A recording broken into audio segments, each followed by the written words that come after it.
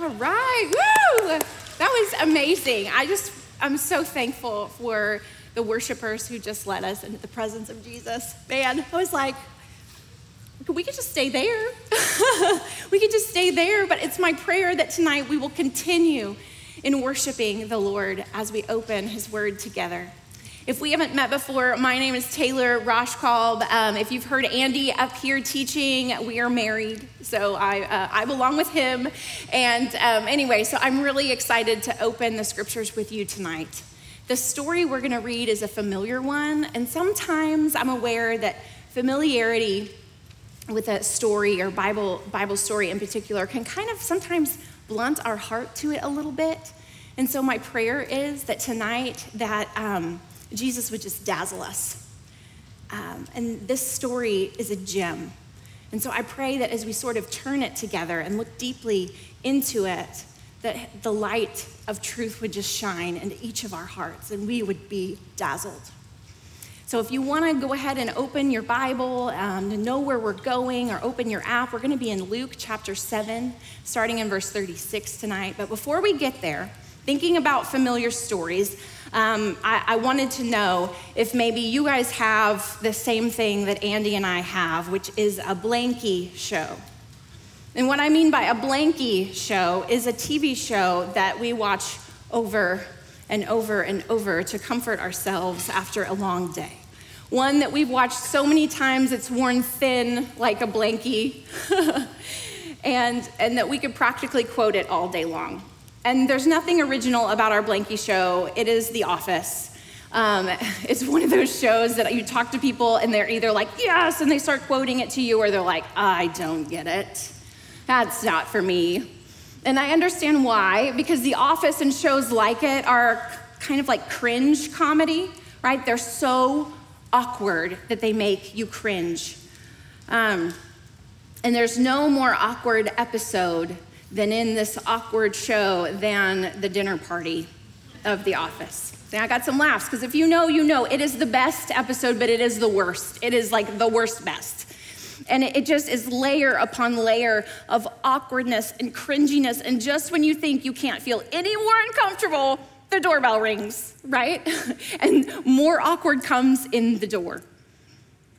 And so tonight, I'm inviting you to another dinner party, one on the pages of Scripture. So pull up your chair, or maybe drag over your reclining couch, since we're going to be in the Middle East, right?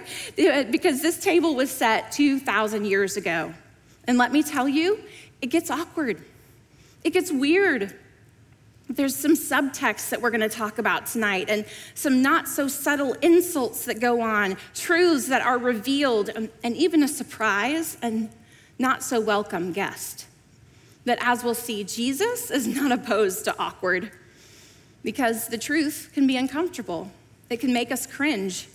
But Jesus did not come to make us comfortable. He came to make us free.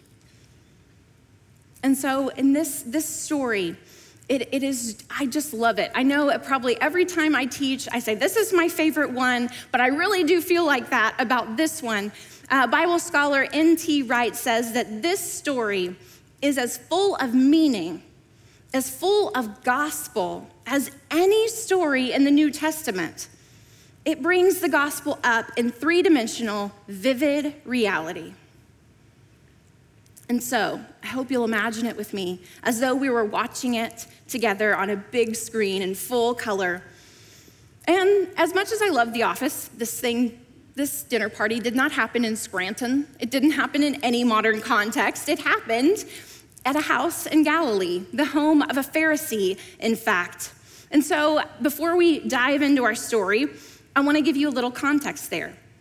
Now, it is a dinner party. There is a group of people present, but only 3 different people are really highlighted in our text. And so for my note takers in the audience, what we're going to do is we're going to take each person and we're going to look at them, and we're just going to kind of go through 3 different observations, and we're going to talk about it. We're going to see what truths we can find by looking at each one of the people. So we have our host, we'll have an invited guest, and we'll have an uninvited guest. So orienting ourselves in the context. So if you're in Luke chapter 7, What's happening, right? It's always important to kind of orient ourselves in the context. And so Jesus has been traveling at this time. He's preaching in synagogues throughout Judea and Galilee. He's proclaiming the good news of God's kingdom among them. He's healing people, doing miracles, giving sight to the blind, setting people free from physical and spiritual oppression and sickness. And he's even raising the dead. So people are paying attention, right? All kinds of people. Large crowds of everyday people, and also Pharisees and teachers of the law. In Luke 5, it tells us that the Pharisees and teachers of the law from every village in Galilee, in Judea, and even Jerusalem were coming to see Jesus. So just as a reminder, if you've been around church for a while, you've probably heard of the Pharisees, but sometimes all of these different religious folks are kind of lumped into one. So I just wanted to remind us of who they were, because most of our, at least my familiarity with Pharisees was, well, they're the hypocrites, because Jesus confronts them all the time in their hypocrisy. But at the time, they did not have a bad rap. These men were well thought of in their time, and they had a lot of influence. And their aim was good. It was to resist the Greek and Roman influence that had come into the area by purifying Israel through intensified observance of the Mosaic law, of the law of Moses. It was already difficult to follow that law, but the Pharisees, they managed to make it more difficult because they created this whole system of rule keeping around the law based on their own tradition and their own interpretation of the law. And they were interested in Jesus because he was doing and saying things that were setting off their spidey senses. Alarm bells were going off in their mind because he did not keep the law away the way a Pharisee would. He was healing on the Sabbath day. He was reaching far beyond what even a rabbi or even a prophet would do. He was forgiving sin. That was blasphemy to them. There were specific parameters and rituals in the law of Moses about how sin was to be forgiven. There was a process, for goodness sake, and he was skipping right over it and just forgiving people. And added to this, Jesus had a reputation for eating with sinners and tax collectors. It was the Pharisees, in fact, who named this whole series Friend of Sinners. That moniker was not a compliment, by the way, because to eat with someone or to be called their friend was more than just a social connection here. It was tantamount, eating with sinners, being with sinners, in their mind was tantamount to being a sinner. To eat with gluttons and drunks meant you didn't care if people thought you were a glutton and a drunk as well. Hospitality was huge in this culture, as we'll see. To sit at someone's table was a gesture of goodwill, of acceptance, of approval. And so, in Luke 7, Simon the Pharisee does something really bold. He decides to take matters into his own hands. He invites this popular but controversial teacher into his home to dinner so he could take a closer look. So let's read our text together. We're gonna read the whole thing in one swoop. It's kind of long, but it is awesome, all right? So picking up in verse 36 of Luke 7. Then one of the Pharisees invited him to eat with him, meaning Jesus. He entered the Pharisee's house and reclined at the table. And a woman in the town who was a sinner found out that Jesus was reclining at the table in the Pharisee's house. She brought an alabaster jar of perfume and stood behind him at his feet, weeping, and began to wash his feet with her tears. She wiped his feet with her hair, kissing them and anointing them with the perfume. When the Pharisee who had invited him saw this, he said to himself, if this man were a prophet, he would know what kind of woman is touching him, or who is touching him and what kind of woman she is, that she is a sinner. Jesus answered him, Simon, I have something to tell you. Tell me, teacher, he said. 2 people owed money to a certain moneylender. One owed him 500 denarii and the other 50. Neither of them had the money to pay him back, so he forgave both debts. Now, which one of them will love him more? Simon replied, I suppose the one who had the bigger debt given. You have judged correctly, Jesus said. And then he turned to the woman and said to Simon, do you see this woman? I came into your house. You did not give me any water for my feet, but she wet my feet with her tears and wiped them with her hair. You did not give me a kiss, but this woman, from the time I entered, has not stopped kissing my feet. You did not put oil on my head, but she has poured perfume on my feet. Therefore, I tell you, her many sins have been forgiven, as her great love has shown. But whoever has been forgiven little loves little." Then Jesus said to her, "Your sins are forgiven." The other guests began to say among themselves, "Who is this man who forgives sins?" Jesus said to the woman, "Your faith has saved you. Go in peace." Now that's a story. There's so many layers. There's so much going on in the obvious parts and under the surface, and no one is who they seem to be at first glance. So let's go through each person in the story and make some observations. We're going to begin with Simon the Pharisee, okay? Now, a modern reader might hear this story and think that the woman is the one who makes it weird. But seen through Middle Eastern eyes at this time, Simon makes it awkward first. Simon may have invited Jesus into his home, but he is anything but welcoming. You might even say that Simon wanted to put Jesus in his place. He wanted to put him in his place. That's our first point. The lack of hospitality he shows, the lack of water, the lack of oil, the lack of a kiss is an obvious snub at this time. Guests would take their shoes off upon entering a home, right? And at minimum in this day, you could expect a bucket or a bowl of water to be available for you to wash your dusty, dry feet. Oil was another cleansing offering given to them. It was common to all households. Olive oil is what you used to cook. It's what you used to light your lamps. It's what you used to anoint yourself as you walked in or to offer to a guest. It was kind of like how they freshened up. Anointing with oil it was like washing your face.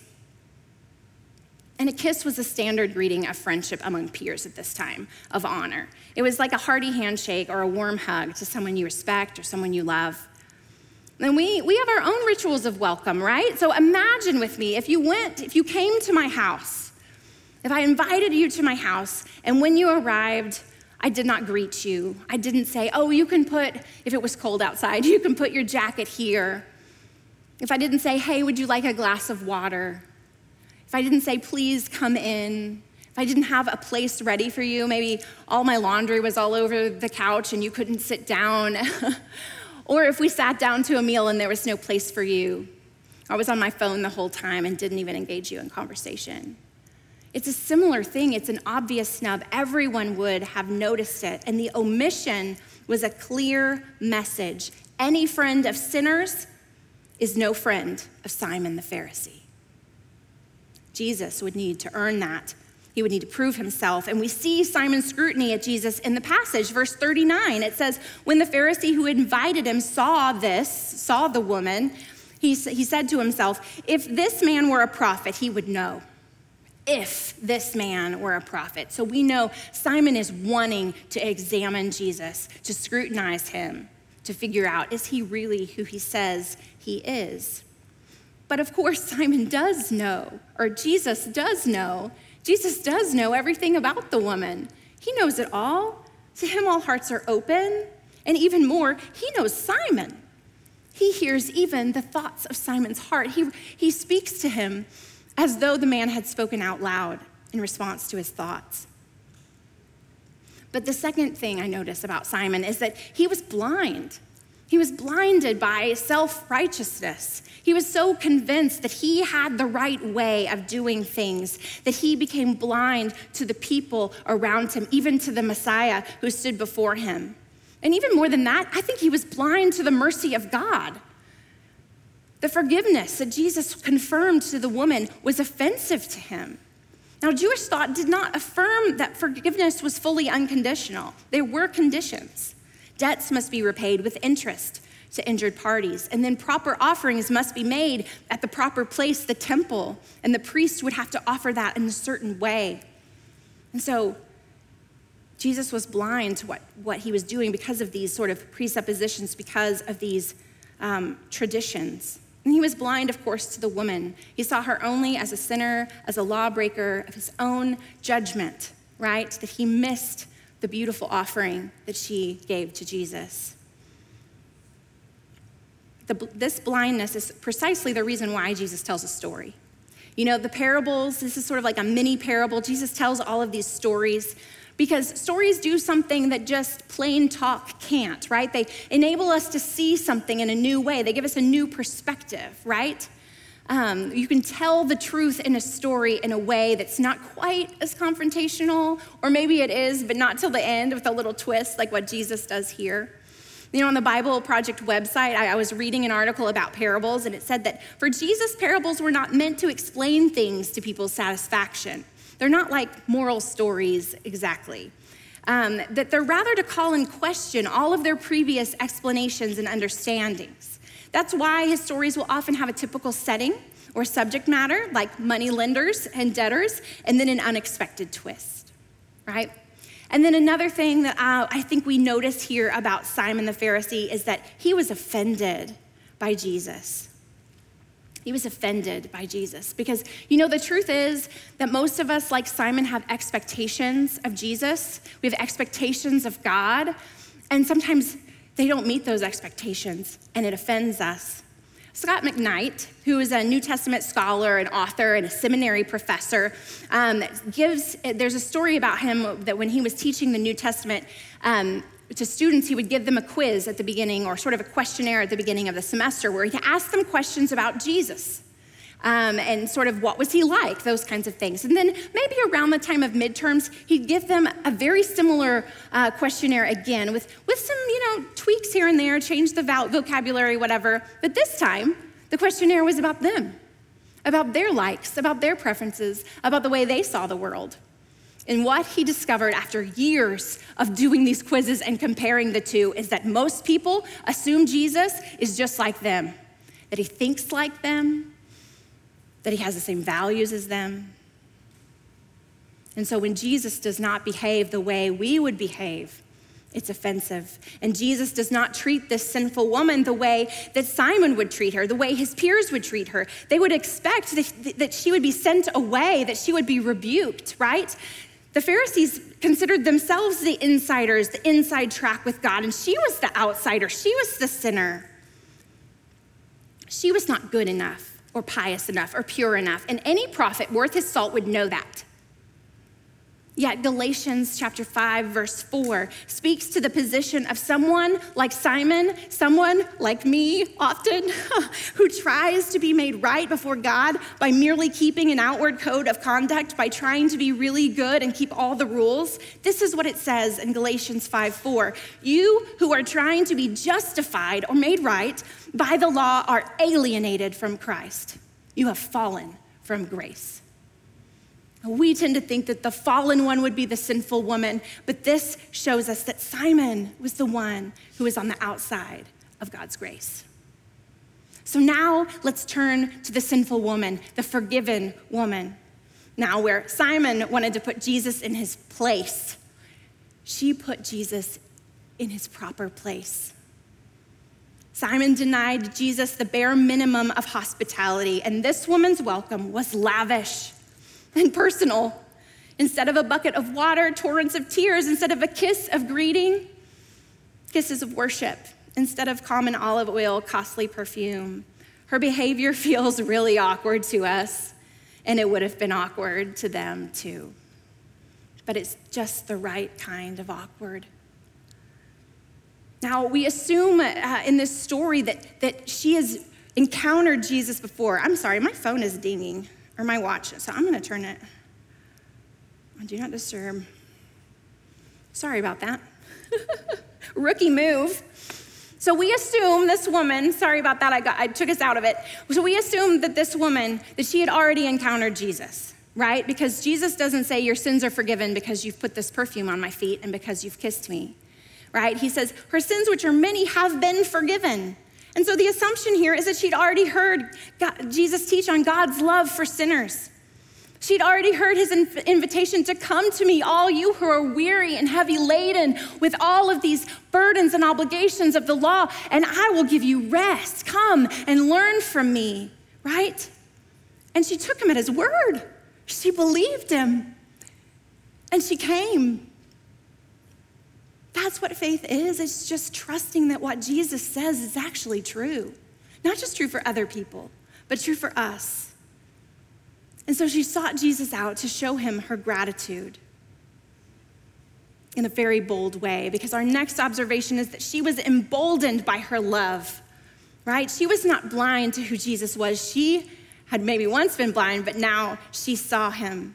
She saw not only him, but she saw herself. She saw her condition without him. She knew that she was a sinful woman.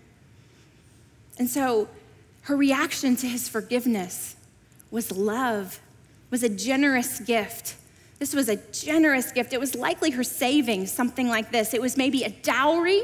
It was maybe an inheritance from her parents. We don't know, but we do know that alabaster jars of perfume like this did not come cheap. It was also a risky gift. She was exposing herself to ridicule. She was putting Jesus in an awkward position. Everything about her actions were inappropriate. She took her hair down. This to us is just like, that's weird. She's using her hair as a towel. But in this day and age, to take your hair down in front of a man, that was something you only did with your husband. It was an intimate act. In fact, at the time there were allowances. There's rabbinical writings about allowances for divorce, that a man could divorce his wife and not give her any support at all if she took her hair down in public. It was that scandalous, what she did. And she had this display of emotion. She was touching Jesus. Rabbis never even spoke to women in public, not even their wives, let alone let a woman touch them. And she may have been an unwelcome guest at Simon's, but she was the one who welcomed Jesus appropriately. Everything seemed inappropriate that she did, but it was actually absolutely appropriate because it signaled that she knew exactly who Jesus was. And it's worth noting, and I say this as a woman who cries, cue the tears. I say this as a woman who cries, that it is worth noting that Jesus did not shush her. He did not shame her. He did not tell her to stop crying. He did not say, "Are you okay?" She was not okay. She was crying. Let her not be okay. This isn't even the only time Jesus interacts with a crying woman. It happens a lot in Scripture. You notice when you are one. It happens. Just earlier in Luke 7, in fact, Jesus encounters a crying woman at her own son's funeral. Her son has died. She has no husband. Now she has no son. She has no hope. And Jesus does say, "Don't weep." But that's because he was about to raise her son from the dead, and her tears were no longer appropriate. But in this moment, this woman's tears were entirely appropriate. He seems to think they're exactly the right response. Tears of gratitude, tears of grief over her sin, possibly even tears of the shared suffering at the indignity that her Savior has just been put through by this Pharisee. He commends her faith, her offering, and even her display of affection as genuine and right. She was not manipulating him. She was already forgiven. Another observation about this woman is that she put her faith in Jesus. She believed what he said. The story tells us of her reputation that she was a sinful woman, that she was a sinner. And the historical sort of assumption within the church has always been that she was promiscuous, maybe even a sex worker. We don't know that for certain. Luke knew the word for prostitute. He uses it in Luke 15. He didn't use it here. So we don't know. Maybe she was. Maybe she wasn't. The Greek word for sinner just means someone who is devoted to sin. In his letters, the Apostle Paul he has all kinds of lists of sins. And in Galatians chapter 5, he has one that he says that these acts of the flesh are obvious to all. And he has this long list.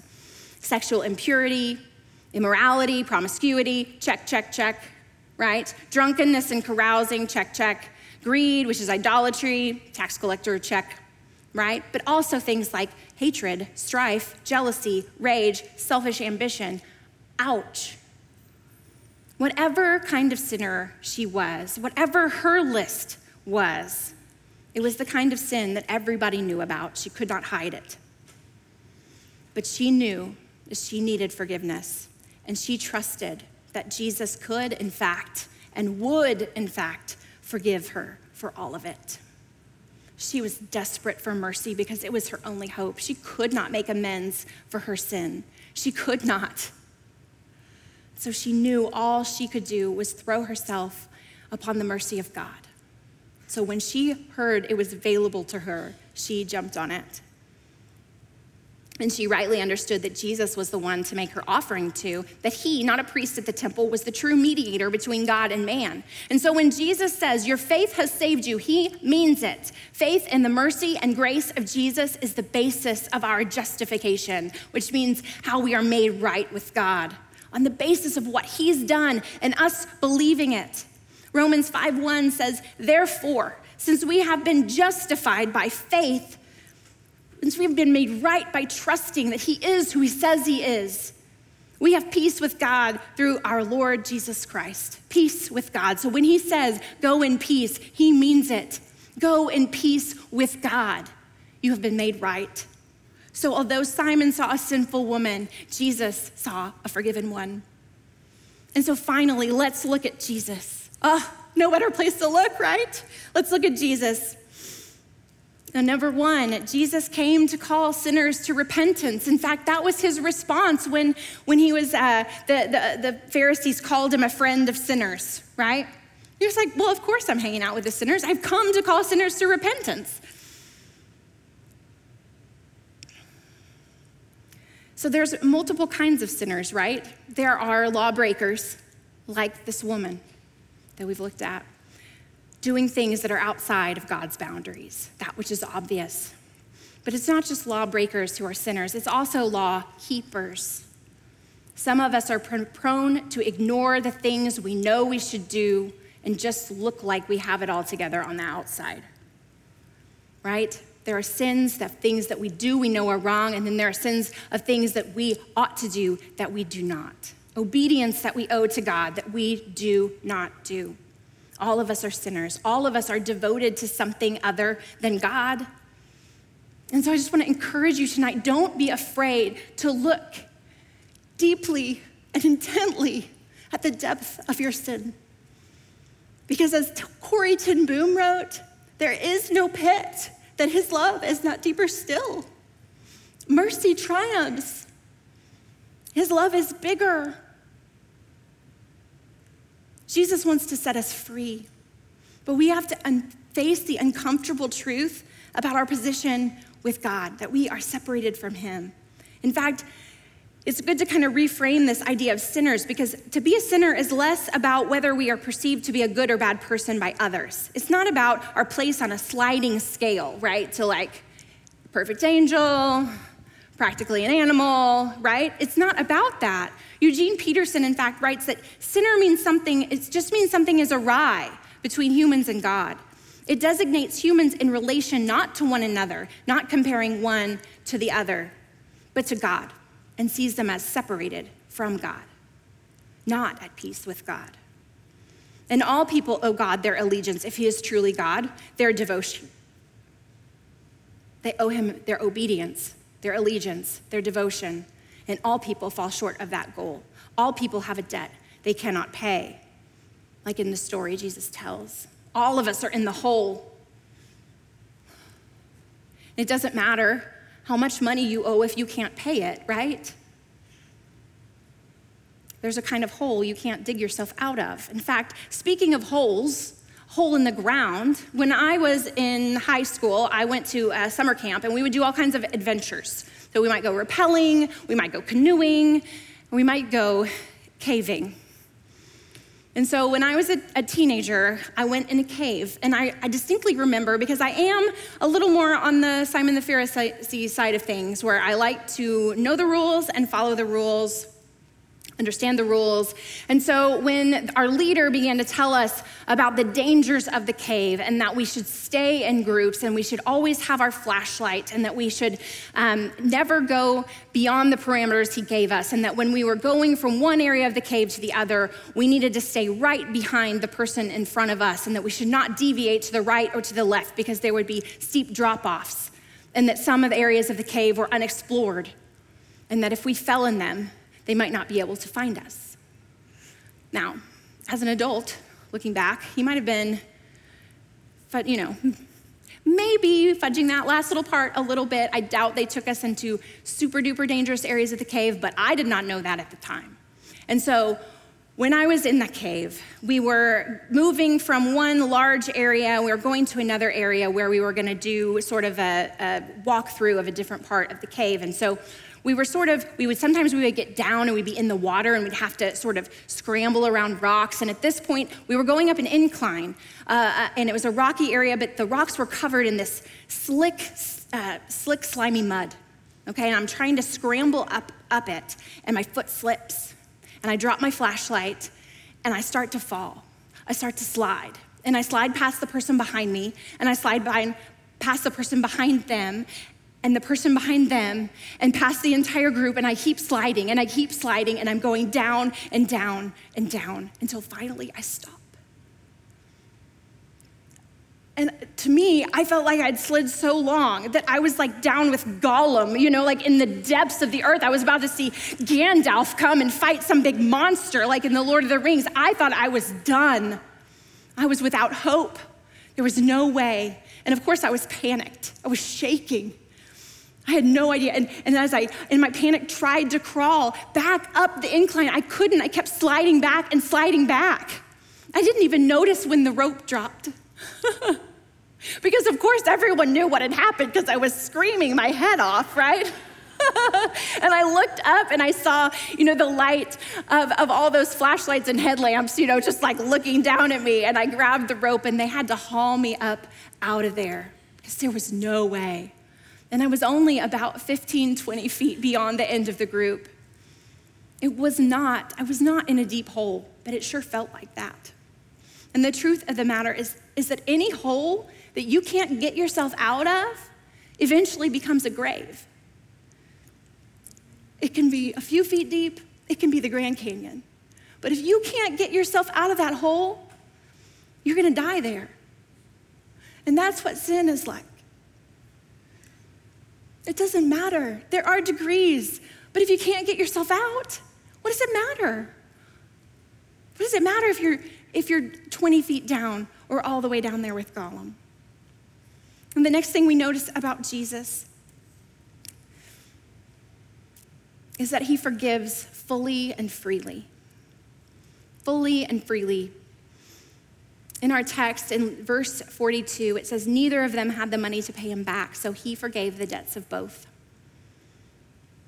None of us are able to pay back the debt of obedience that we owe to God. That's why it's a gift. The grace and mercy of God are a gift. Earning isn't even on the table.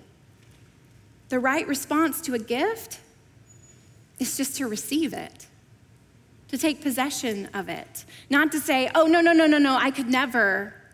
I can't pay you for that. I don't deserve that. It's a gift. You don't deserve a gift. I'm a mom of 5 kids, and Christmas time is my Super Bowl, okay? Getting everybody's gift together, it is a huge ordeal. I do spreadsheets. I am not an organized person except at Christmas.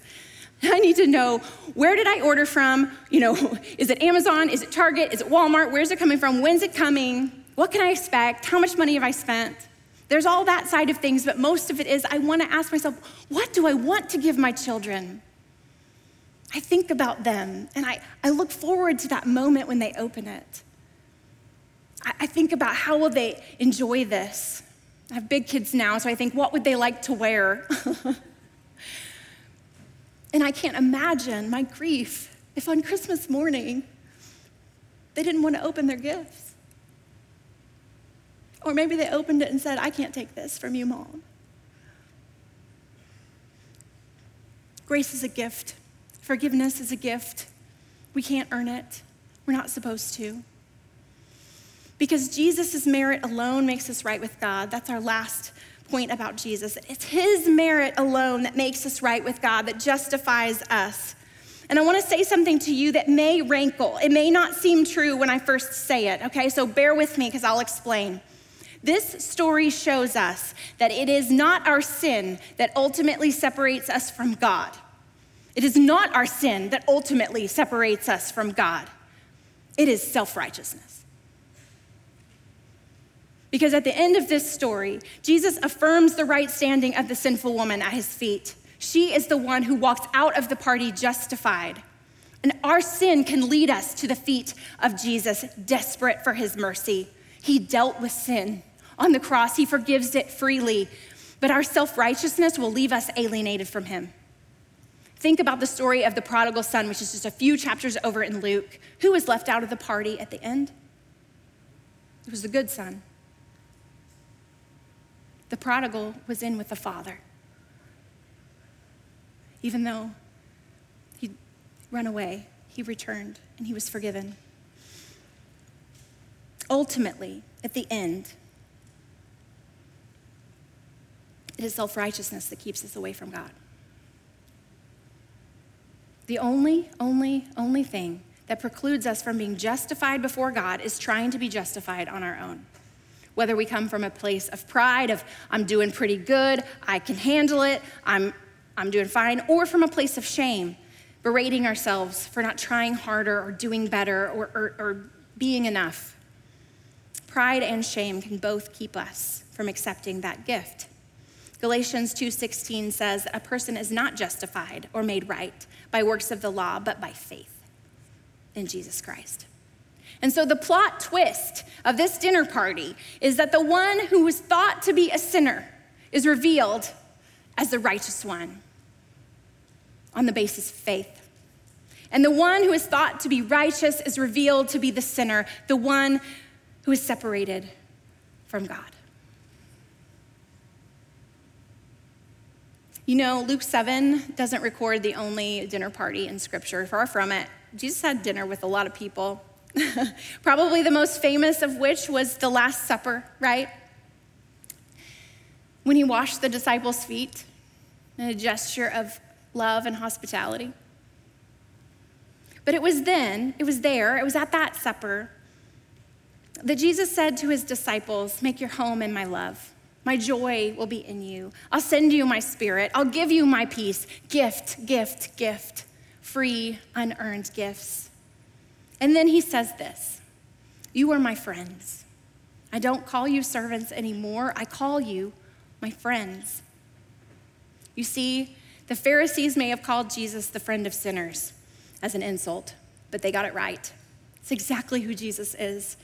Jesus is one who chooses sinners like you and me, lawbreakers, law keepers.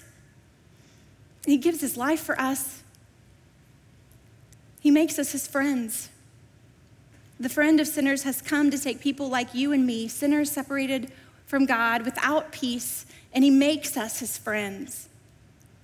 He doesn't become like us. He became like us in becoming a human, but he doesn't become like us in sin. But the nearness of Jesus makes sinners like Jesus. And then at the end of our scriptures in the book of Revelation 3:20 records the words of Jesus to a first century church, but I think they echo through the years to us, to this church, to us today. "Behold," he says, "I stand at the door and knock. If anyone hears my voice and opens the door, I will come in to him and eat with him, and he with me." He's still knocking, guys. He wants to have a dinner party with us. Remember what that means. That hospitality, that welcoming. He wants to be in relationship with you and with me. He still longs to come and eat with sinners, but he'll go to the Pharisees' house too. He wants to come in, but he needs to be invited. And I wonder, what kind of welcome will we give him? So as we close, I've got to ask, so what? That's what we do here at the gathering, right? We ask, so what? So here are the things I have for you. The first so what is, I just ask you, open your ears. Would you open your ears? Hear him knocking. Jesus is seeking a hospitable welcome in you. You know, the very end of our story tonight, the scriptures, the people there, they reacted, right? They said, "Who is this who even forgives sins?" That is a great question. If you've never encountered Jesus, to begin with, who is he anyway? Get curious. Let the scriptures tell you. Let the Spirit show you. Just ask. Open your ears. Then open your eyes is our second one. 1 John 1, 8 and 9 says, if we say we have no sin, we deceive ourselves. We're really good at that, aren't we? A little self-deception. If we say we have no sin, we deceive ourselves, and the truth is not in us. But if we confess our sins, if we see them, if we recognize them, if we get brave enough to say them out loud, God, who is faithful and just, he will forgive our sins and cleanse us from all unrighteousness. Put us in right standing. Open your eyes, not only to Jesus, but to yourself. All of us have been at times blind, standing in our own graves. Ask God to help you see, to see the whole truth. Whether your sin is obvious or hidden, you are wholly unable to wipe out the debt that you owe. But forgiveness is free. He is faithful. He is just. Forgive us. Don't let pride keep you back. Don't let shame blind you. And then finally, open your ears, open your eyes, and open the door of your life to Jesus. Don't stand back. Don't stand apart. Offer him everything. It's so worth it. You won't regret it.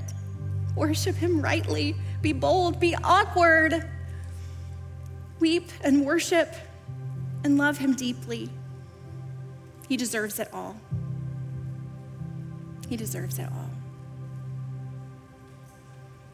I'm going to pray, and then we're going to take 120 seconds to sit with that. So what?